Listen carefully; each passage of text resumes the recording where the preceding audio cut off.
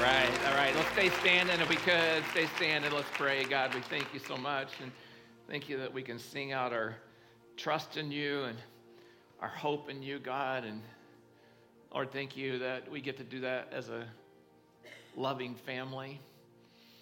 And we can get courage from each other. Because there's some times when maybe we can't sing those words with the power and authority that we would like to, or the exuberance that we wish we felt. And Lord, we need others to lift us up. And I just thank you so much that that's why you bring us together, as we get to rehearse your goodness together and bring courage to one another. And Lord, I want to pray now for anyone who doesn't yet know you and they're still struggling with understanding you or receiving you into their heart. God, I just want to pray, God, that you would speak to them today, to every person, that we'd be able to hear from you. We'd know one thing today when we leave. We'd know that you love us and that you want to be in relationship with us, and that you would give us courage, God, as we deal with a tough topic today, and that you would give us courage to face it, to own it if that's necessary, and to look for ways that we can help others in their struggles. And we thank you, Jesus. In your name we pray. Amen. All right. Would you just give these students a thank you again for me? Thank you. Woo, woo, woo. That was awesome. Just love having them here today and being able to participate in our service. All this is planned today is to have them here. The service that we have, the testimony we have. We're moving into the holidays. We're going to talk about suicide in part of our service today. We know that the pressure on students is really hard in our culture today to try to take a way out, to end their lives early. And so we just want to be able to hopefully bring courage to them, but every one of us. And I'm just been in prayer a lot for you today, is that I know that some of us have firsthand experience with our topic today, and it's hard, it's difficult. And I just want to thank you for being here. I know I had some people email me and tell me they couldn't come today. They're watching online, so welcome and glad that they're here. But I just want to thank you for all being here, and just want to pray that God would be here in the way that we can sense his presence, and that all of us would be sensitive to what's going on around us today as we come together. And we wrap up this series on King David. And when I planned the series, we really didn't plan on ending it this way, but it just felt appropriate. We were listening to God's guidance and made some adjustments along the way and how we could end this series that we've been on, Made for More. And I hope you know that today, that you are made for more. Let's have a question I want to ask as we start to get us to think. Have you ever felt like you were barely hanging on? You've been in one of those places where you're just like, I don't know if I can make it. I'm not sure I can hold on. I don't know if I have enough strength to do this. And if one more thing happens, I think I might have to let go. And I'm sure we've all had that kind of experience where we just felt like we're barely hanging on. Well, I heard a story, I think, that will help us to kind of understand that. And it's a story about a man named Henry Dempsey. Henry Dempsey was a pilot for a commuter flights that were flying on the East Coast between the small cities there. And he was taking his 15-seat commuter plane from one city to another. It was empty except for him and the co-pilot. And so they're flying along, and all of a sudden he heard a rattling from the back of the plane. He knew that rattle wasn't supposed to be there, so he said to the co-pilot, you take over, and he gets up out of his seat, and he goes back into the plane. And all of a sudden, the plane hit turbulence, and as it hit turbulence, it jolted him, and he was jolted against the door. And at that moment, he figured out what the rattle was. The rattle was that the door wasn't closed completely, and it flew open. As it flew open, it sucked him out of the plane. By some miracle, as he was sucked out of the plane, he was able to grab hold of the ladder on the outside of the plane as he was falling out. And he held on to that ladder. Well, what happened was the co-pilot saw the red light flashing on his dash, his instrument panel, saying that the door was open and that he knew the pilot had been sucked out. And so he radioed to the nearest airport, Mayday, Mayday, Mayday, the pilot's been sucked out. I need to land to the nearest airport as soon as possible. And so they gave him instructions. And so he finally comes down and he lands. He gets down and they come rushing over to the plane and they discover and see that the pilot is hanging onto the ladder. He's still there. He's still there. 4,000-foot drop, 200 miles an hour. As they landed, his head was 12 inches off the runway. He was able to hold on and not let go. Now, the article says at the end of that, they literally had to pry his fingers off of the ladder so that he could let go and so that he could be okay. You ever felt like that? You ever felt like you were falling? You ever felt like if you let go that you were a goner, but you were holding on for dear life? Maybe some of you feel like that right now. Maybe that's something that you're experiencing. You're white-knuckling it, and you're hanging on at 4,000 feet, hoping that you don't let go. What I want to do today is I want to talk about how we can maintain our perspective even when life is difficult, even when we're hanging on for dear life to the railing. So I'm going to invite you to go ahead and grab your message notes. These will be really helpful for you today. Just grab your message notes out. All the Bible verses that we'll use will be here. If you have your Bible, you can open it to Psalm 40, and we'll also be in 2 Samuel chapter 22. Now, it was just going to be on 2 Samuel chapter 22, but because of what we're doing today, I was influenced to change the direction for today and primarily focus on Psalm 40. We're going to spend a lot of time there today and talk about how we can maintain perspective when we feel like we are hanging on for dear life. We're going to look at King David again. He wrote both of these. They're songs. So Psalm 40 is a song. If you notice at the top, you have your Bible, it says to the choir master. So it was given away to sing and congregationally, Psalm 40. And then we're going to look at 2 Samuel chapter 22, which we're going to read in a minute. We'll say it's a song that was written at the end of David's life. He wrote how he was able to rest even though he had been through some of the darkest, most confusing moments of his life. So let's just kind of give us some context a little bit for those of you who have been along for the series. If you haven't been along, this will really help you to understand what we're talking about today. So last week we left King David, and he had, by God's grace, been able to release his failure, his sin of adultery with Bathsheba, and more than likely rape of Bathsheba. He'd been able to release that. He'd been able to get cleansed from that. He'd been able to step forward in God's grace, even after he'd also had her husband, Uriah, murdered. We talked about that last week, and we talked about how every one of us has something in our life that we can be set free from. And I had so many emails and conversations this week and Facebook posts and messenger posts, people telling me that they left last week, maybe for the first time ever, feeling clean. That they were released from the guilt they had over the things that they'd done. Some things really, really, really difficult. And so what happened is, since that moment when he had released, here's kind of a rundown of the things that have happened in David's life. His infant son died just as God had said. So he lost his infant son.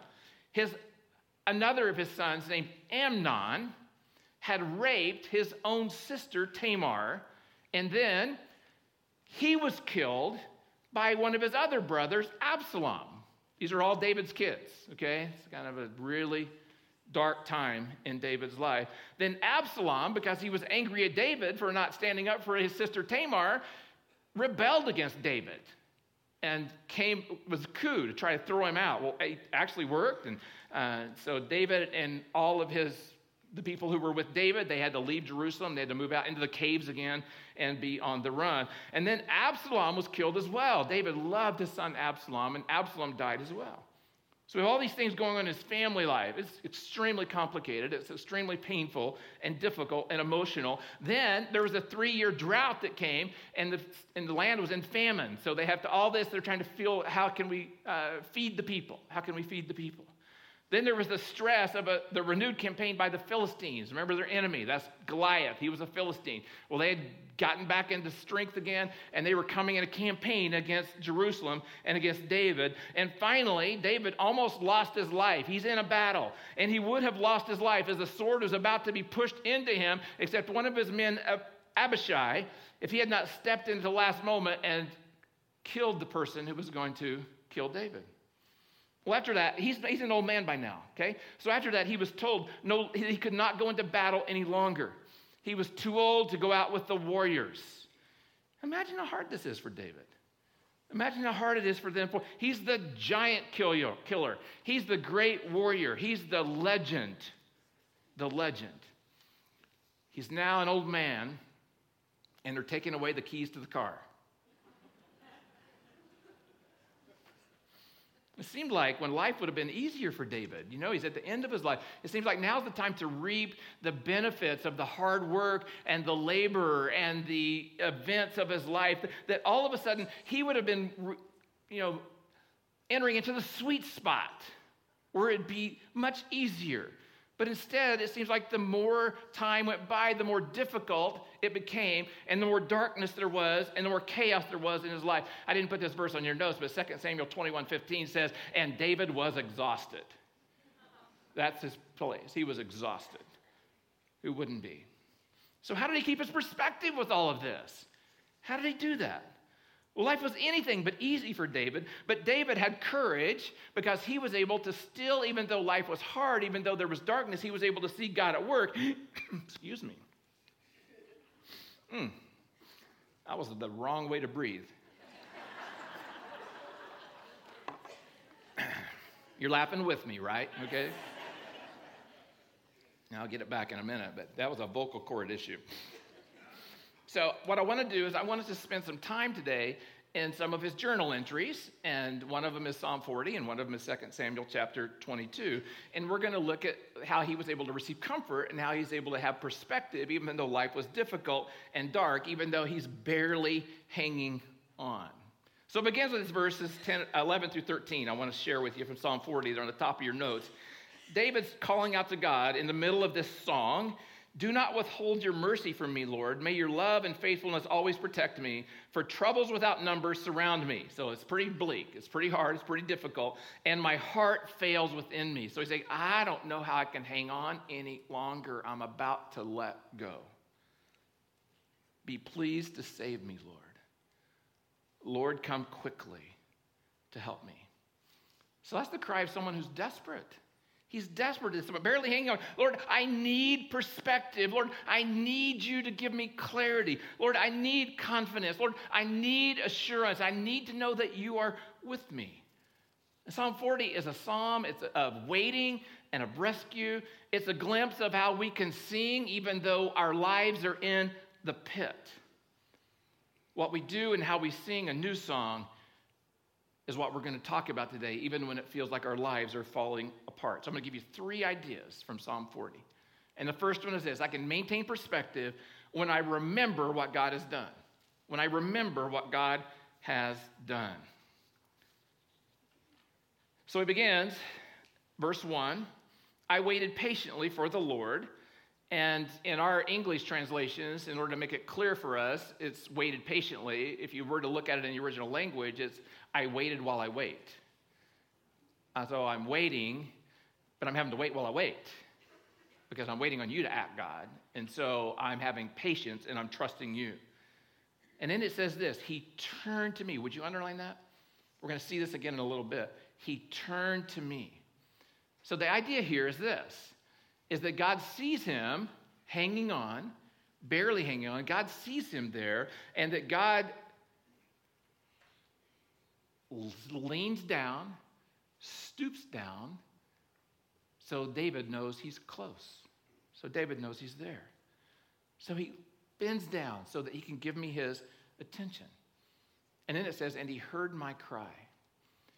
One of the things that people talk about when you're going through struggles or hardship or grief or difficulty or loss, is that when the person's going through those moments, they don't need advice. They don't need words of wisdom. They just need someone who will listen. And that's what God shows us here, that God's an empathetic God. He comes to David to listen to him. He heard my cry. And then he lifted me out of the slimy pit, out of the mud and mire. He set my feet on a rock, and he gave me a firm place to stand.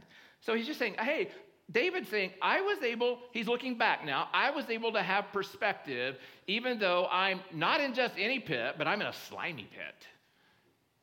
You just can't even rake your fingernails to get traction to get out of it. Oh, not just a slimy pit, but he was in mud.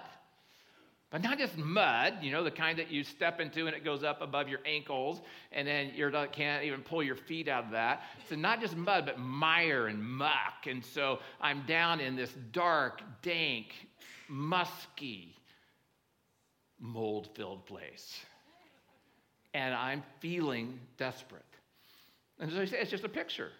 It's just a metaphor here. He's just saying, my life's dark, and I feel stuck. And I don't know how to get out. And he's saying, God, I'm waiting on you. And what he's saying here, God showed up.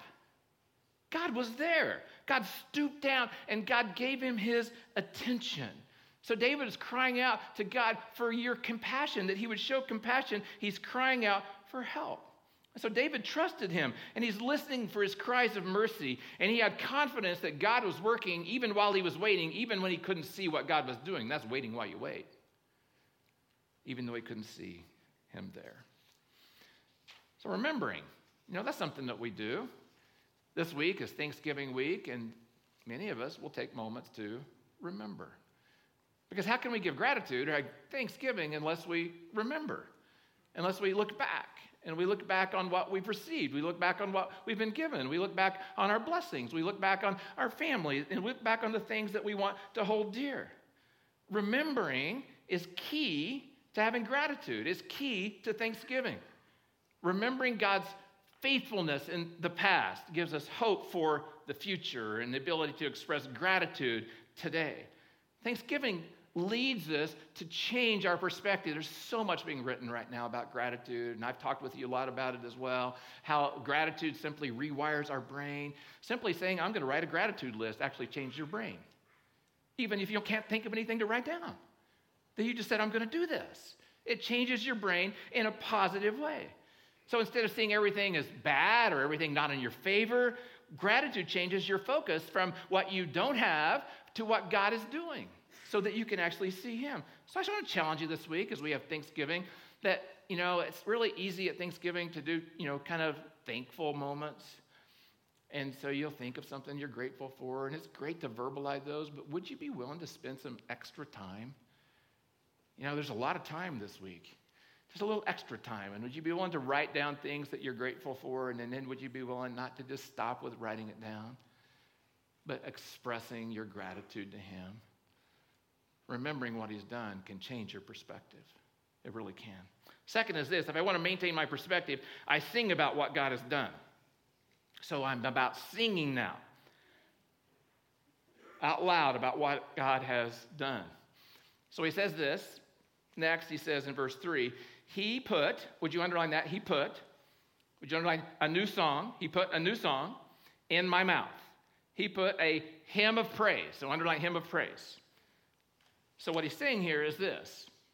He's saying that as I was in the miry pit, as I was in the muck and the mud, that I was able to see God work. And then what happened is this. Because I was in this place of darkness and discomfort, because I was in this place of difficulty, because I was in this place of discouragement, and saw God work, that gave me a new perspective. That God put in me a new song that I couldn't have had if I hadn't been through that journey. It's a song I couldn't have had if I hadn't have had that difficulty. I just love the fact that we have so many different ages in our church. And I love the fact that we had our students up here today in their teens and their 20s, and they're singing. And they sing from one perspective, but I really love the fact that we have 80-year-olds who sing their guts out. Because they know. They've been there. Their faith has been tested, and it's real. And they're singing from a place of true understanding. They know what it's like to have a new song. New song, do you know what that means? It's a song I've never had before. So a song I've never had before. So I didn't know about these things until I went through this darkness and difficulty. And then God put this new song in me. And what's the new song? It's praise to God. I'm singing praise to him for what he's done, for how he's been faithful to me. So out of my pain and my suffering, God has used that to give me a new perspective. And I express it through my new song. So I love when we sing together. Really love it when we sing together. Because what we're doing is we're all singing out of our perspectives. We're all singing out of what God's doing in our soul. It's our deepest longing. That's why one song will have meaning to one person, another song will have meaning to another person. And it's all because we're in process of understanding God, and we're expressing it out loud to each other. And as we express it out loud, we actually encourage each other. Encourage each other in Him. He put a new song. A new song came when I was in the valley of the shadow of death. Out of that came a new song. Then he goes on to say this: many will see and fear the Lord and put their trust in Him because of the song. Blessed is the one who trusts in the Lord, who does not look to the proud, to those who turn aside to false gods. Many, Lord my God, are the wonders you have done, the things you planned for us. None can compare with you. Were I to speak and tell of your deeds, they would just be too many to declare. He's praising God. He's saying, but there's so much to talk about, God. I just can't do it all. I just can't do it all. And I read this week. I thought it fit really well. Someone has said that the quickest way to get back on your feet is to get down on your knees. Quickest way to get back on your feet is to get down on your knees. And that's exactly what David does. Exactly what he does. Now we're going to take a break here in this message, and we're going to hear a personal story from my dear friends, Chris and Melissa Schmidt. They're going to come today, and they're going to talk to us about their life and their journey since July of 2018, when their son Austin took his life. Their story's real, it's raw, it's in the middle, it's in process. So I want to invite you, if you would, just give them a warm welcome as they come.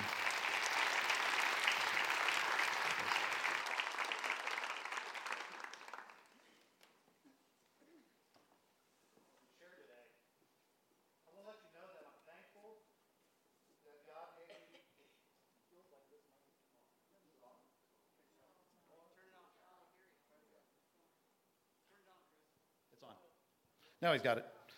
So as we share today, I'm thankful that God gave me the love of my life and my soulmate to walk through this incredibly difficult time. I want you to hear the strength of Melissa's words more than what I have to say.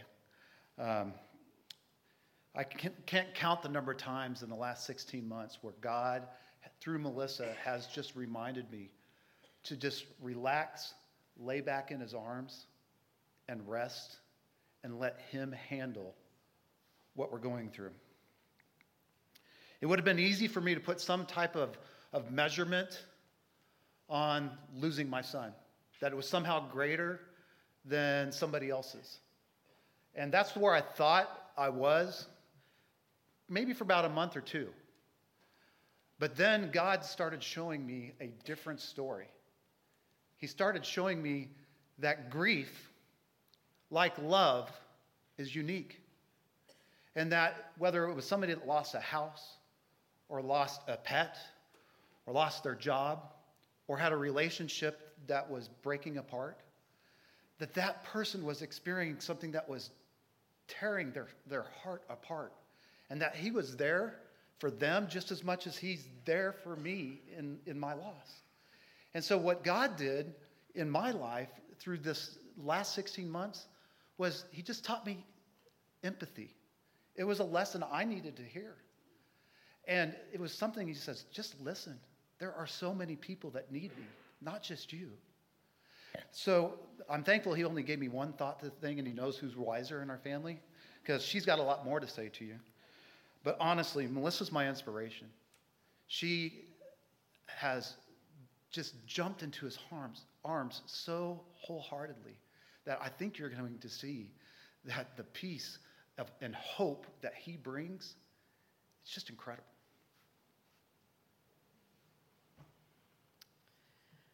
So the last time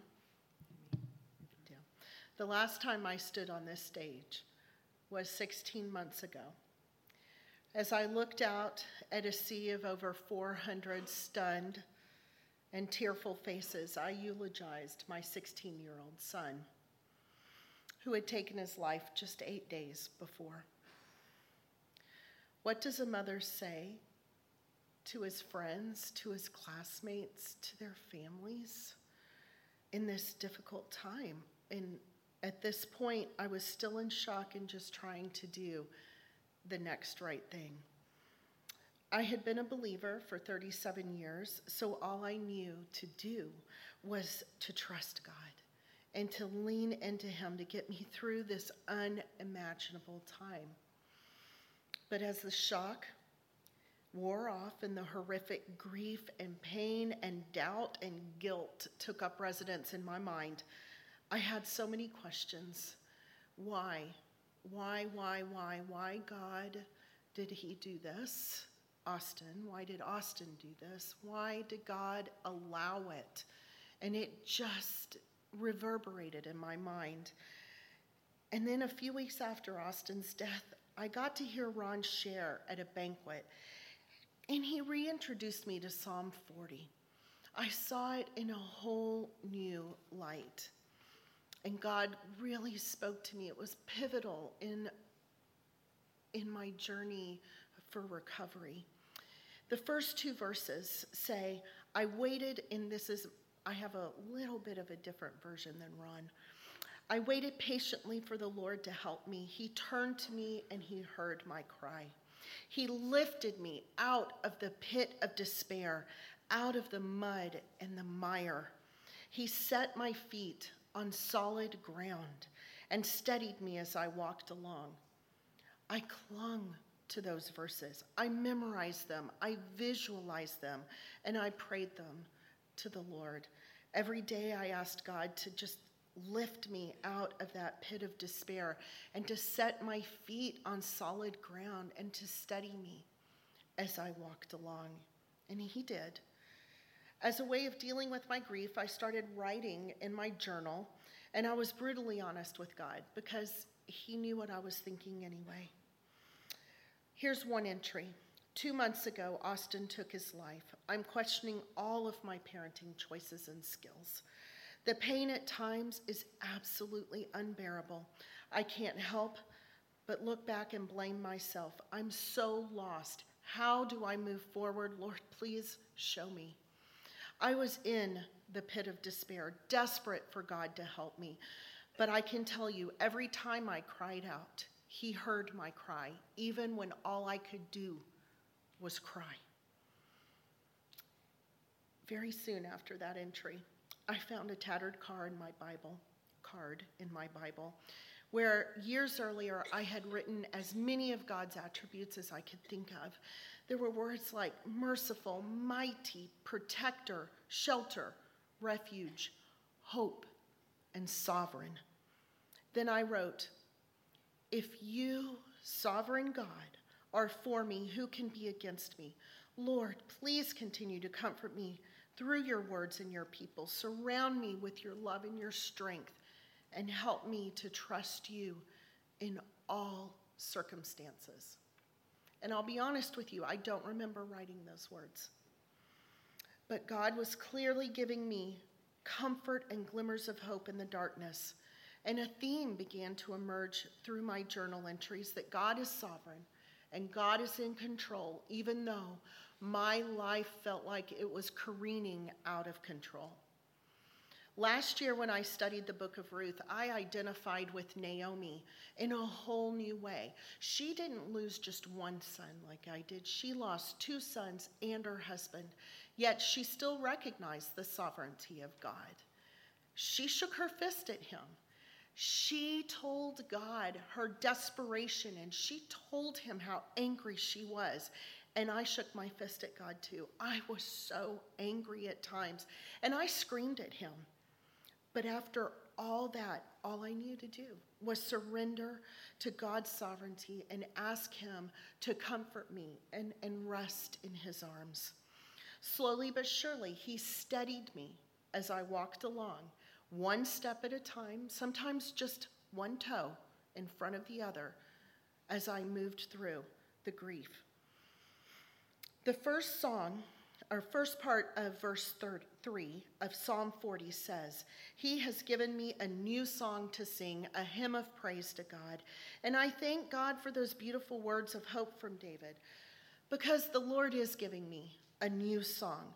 God, in all of his sovereignty, has provided different people to help me through this last year, and orchestrate this new song that he has given me. First, Chris, thank you, Lord, for our strong marriage and our deep love for one another. I couldn't have moved through this without him. He also provided a wonderful therapist at a new day. She has listened to me, cried with me, helped me gain perspective in this very dark time. And God has used so many other people within our community, this strong community of believers. And I think many times people who are hurting, they don't want to ask for help because they think that that means that they don't trust Jesus enough. And that's not true.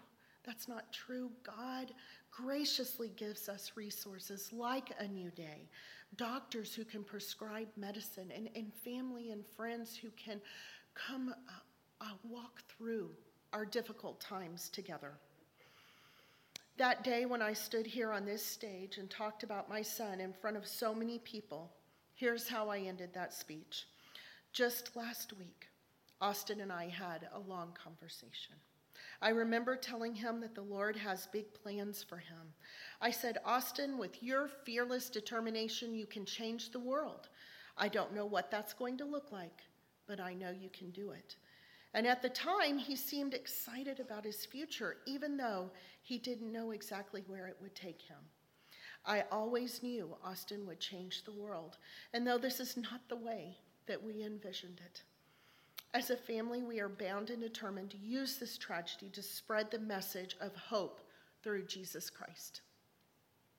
I read those words on this very stage 16 months ago, and today I stand before you, not as a woman who's moved through grief to the other side, no.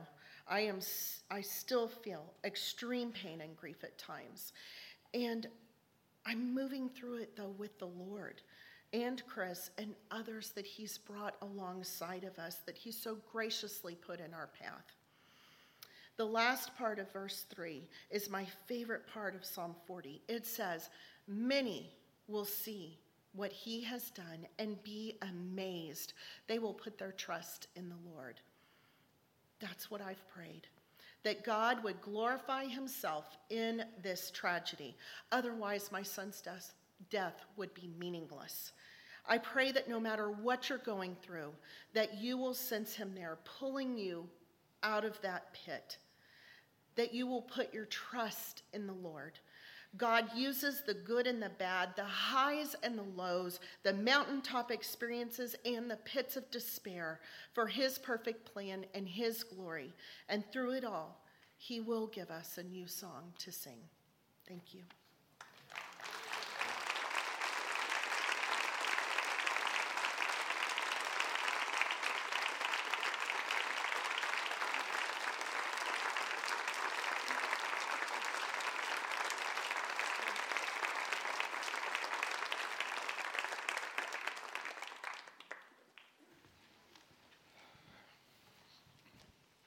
I appreciate their courage, and part of their courage was they asked to do this. They asked to be able to share their story with hope that it would help. And I know that they would say to anyone who's struggling with suicidal thoughts that please ask for help. Please cry out. Please. There are people who care and people who want to help. And I just hope and believe and pray that our church is the kind of place that people can do that openly. And I invite you to engage in that. So what I want to do now is to kind of switch gears a little bit. And I want to talk about what that new song is. She said that this song that God was teaching her. And what I want to do is I want to move over into 2 Samuel 22. And I want to talk about the song that David wrote at the end of his life, after all his difficulty. Here's what he learned in walking with God and in God's faithfulness. Now, I want to give credit. There's a book that is called David by Chuck Swindoll. It's in our bookstore if you want to look at it.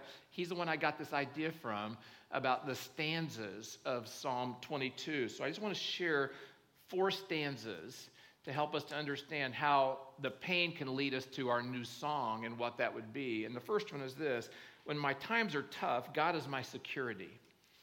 When my times are tough, God is my security. So it begins with verse 1 in Psalm 22 and says this: David sang to the Lord the words of this song when the Lord delivered him from the hand of all his enemies and from the hand of Saul. He sang, "The Lord is my rock, my fortress, and my deliverer. My God is my rock, in whom I take refuge. He is my shield, and he is the horn of my salvation. He is my stronghold. He is my refuge and my Savior. I called to the Lord, who is worthy of praise, and I have been saved from my enemies." You see, what happens oftentimes when we're going through hard times in life, we're going through difficulty in life, we're tempted to think that we are going through this because God is angry at us, because God's mad at us, because God has seen our failure, because God has seen our weakness, because God has seen our sin, and he's mad at us in some way. Or we're tempted to think that God's just not interested, that he's just kind of spun this whole thing into existence and he stepped away to watch it all play out. We're tempted to think that. Or we're tempted to think that he's not able. Oh, if he were able, he would step in and he would change this and he would make things different. But here's what the Bible says about God. And this is what Melissa did. When she found that tattered card, it was the attributes of God and who he is. And God is good. God is able. God is powerful. God is close. And God is willing and wants to be with us. And David reminds himself of who God is, and that gives him a new sense of perspective. But I guess the greatest sense of security comes in these next verses for me that I want to lead us through, verses 17 through 20. He sings this out. He reached down from on high and took hold of me. He drew me out of deep waters. He rescued me from my powerful enemy, from my foes who were too strong for me. They confronted me. They made fun of me. They taunted me in the day of my disaster. But the Lord, he was my support. He brought me out into a spacious place, out of the miry pit, out of the muck and the mud, into a place where I could breathe. I wasn't stifled any longer by being in that oppressive place. He rescued me because he delighted in me. Would you underline that? He delighted in me. God delights in you. You see, one of the things that leads us to a place of discouragement and despair is the sense that God is pulled back from us because he just isn't pleased with what he sees. He just doesn't like what he sees. He's pulled back from us because he doesn't want to be in our presence. The opposite is true. What we've seen in the psalm and what I've seen to be true in my life is this, is that he is leaning forward. He is stooping down. He wants to show us his absolute delight in us. Absolute delight. I want to read you through these words from a man by the name of Brennan Manning as he imagines Jesus here with us today. Imagine Jesus stopping by your seat, looking at you and saying, I have a word for you. I know your life story. I know every skeleton in your closet. I know every moment of sin and shame, dishonesty, and degraded love that darkens your past. Right now, I know your shallow faith, your feeble prayer life, your inconsistent discipleship. And my word for you is this: I dare you to trust that I love you. I dare you to trust that I love you just as you are. Just as you are. Not as you should be, because none of us are as we should be. Oh, isn't that beautiful? That's how God looks at us. He delights in us. And I know that because you know me well, especially after last year, you'd probably be disappointed today if I didn't bring in a Mr. Rogers quote. Because the movie started this weekend. Well, here's what he said at the end of every one of his shows. I think it's very similar. He would look at the camera and he would look at his kids in the audience and he would say this: "You've made this day a special day just by your being you. There's no person in the world like you, and I like you just the way you are." See, God delights in us, and he wants us to know that message, that he likes us just the way you are. He's your mighty warrior. He's with you. He takes great delight in you in his love. He comes to you to show you that. So that's the first stanza. The second one is this: when my days are dark, God is my light. When my days are dark, God is my light. So here's what I've learned about myself, because I struggle with depression, and I've been really open and forthright about you. I've talked about that a lot in different messages and opportunities to share publicly as well as privately. So here's what I know to be true about me. When times are dark, it's sometimes impossible for me to think or feel my way out of that darkness.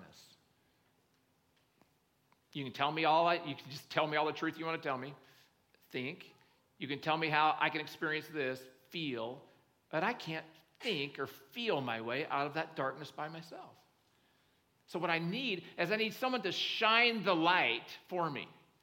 So Melissa talked about that. She talked about the people in her world, the counselor that she sees, the doctor who's helped her, her husband and friends who've come along beside her that help remind her of God's truth by shining his light into her darkness.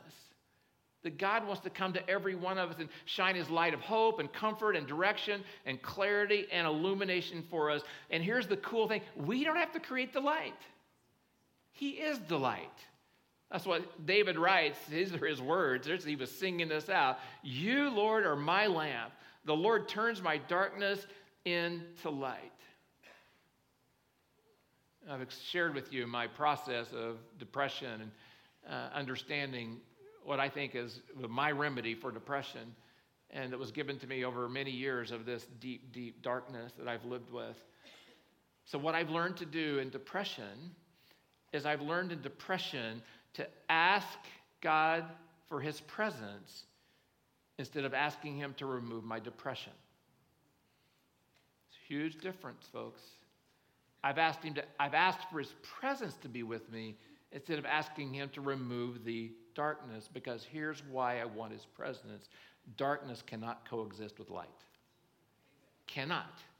Light always wins over darkness. So if I have his presence, he will show me the light, and I will see that in him. And one of David's themes, I don't know if you noticed this in the Psalms, there's 35 different Psalms that talk about the light of God and how powerful that is in David's life over his darkness. Okay, third stanza.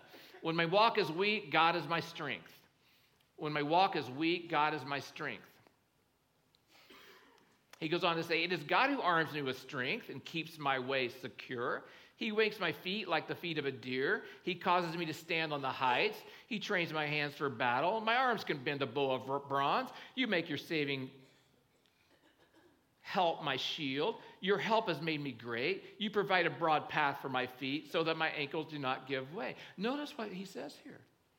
He's saying, I didn't have to go to the gym to, build up my muscles. I didn't have to go to sword school. I didn't have to go to javelin training. He says, God did these things for me. God strengthened me. It is God who does this, not him. It is God who arms him. It is God who is his strength. It is God who makes his feet like the deer. It is God who trains his hand. It is God who shields him. It is God who helps him. It is God who guides him on the right path, opens up the path, that open space. So God can give you the power to make the changes that you need to make. And then number fourth stanza, when my future is foggy, God is my hope. When my future is foggy, God is my hope. So when life is overwhelming and you feel like you're at 4,000 feet and you're just barely hanging on, barely white-knuckling it, what you need at that moment is hope. You need hope. So what David did at that moment was to cling to the promises God had made for him. And that's how he ends the song in verse 51. He gives his king, talking about himself, great victories. He shows unfailing kindness to his anointed, talking about himself, to David, and to his descendants forever. Who's he talking about here? Jesus Christ. He's talking about you and me. He's talking about his descendants that would come through faith in Jesus Christ. That was the hope he had. There was a hope that he had that he would lean into. That was his song. And so just as Melissa said, they want their lives to be about the fact that other people get hope from their story. That's exactly what David was sharing from Psalm 40, that others would receive hope. And so the last idea from Psalm 40 is this, that we need to tell others what God has done. Tell others what God has done. Let's tell others how God has helped me, but I want to go another step today. Because of our topic, because of what we've talked about. I believe that we need to talk more about suicide. I believe that we need to pull it out of the shame closet, and we need to bring it into the open. We need to bring light onto it, because darkness cannot coexist with light. Suicide is a huge deal in our country, folks. Latest statistics show that between 1999 and 2017, there was a 33% increase in suicide in our country. 33%. Suicide is the 10th leading cause of death in our nation, and the rates are climbing. Another staggering statistic, and this is why I was so happy we were bringing our students in here with us today, is that suicide ranks as the second leading cause of death for those between 10 and 34 years old. Second leading cause of death. But there's good news. And part of the good news is this, is that Nevada County in 2006 was number 1 in California out of the 26 or 28 counties that we have in California, number 1 in suicides per 100,000 people. But since 2006, we're now down to 20. We've seen tremendous improvement. And part of that improvement has come because of the mission of a new day that Melissa mentioned just a few moments ago. Lay counseling, supervised counseling, trained counselors, licensed counselors, saw over 2,600 people in our county last year. Helped. There's a place you can go to get help. There's a place you can go for intervention. There's a place you can go for therapy. We have the Turkey Trot on Thursday. The Turkey Trot was established by the Bratton family because of the suicide death of their son, Michael. They, like the Schmidts, said, we are not letting suicide win, and something good will come from this tragedy. So I want to encourage you, every year the Turkey Trot is one of the biggest things in our community, one of the most endearing things for me personally to be able to attend and go to. If you want to go, they have a table out here. You can go and sign up. You can go participate. A new day is here today at the table if you want to go and get more information, either how to help or how you can be trained to help others as well. So in my study, I want to wrap up this part. In my study today, as I was looking at the national guidelines for suicide awareness and prevention, I came across this quote. And this quote meant so much to me. Suicide is about despair. And the only cure for despair is hope. The only cure for despair is hope. And folks, what that means is that we've been positioned. The Church of Jesus Christ has been positioned to speak into this subject and to bring hope where people are feeling despair so much that they would want to end their own life, because we have the source of hope, Jesus Christ. So the key to suicide prevention is to help one see that there is hope, even if they don't believe it at the moment. And the best way to help them to see it is to get involved. One of the beautiful things about A New Day is they have this lay counseling program, and they take people just like me or you, and they say, we'll train you, and you can go through a 13-week training, and you can become a lay counselor to help others. You can sign up to take that training. The best way is to get involved. Here's what the National Action Alliance for Suicide Prevention said. Now, one of the things I discovered that was fascinating to me and sad is that America is behind in suicide prevention compared to other first world countries. That we have taken the slow boat and that we've not taken initiative like we could have when we established ideals and programs. But here's what they say.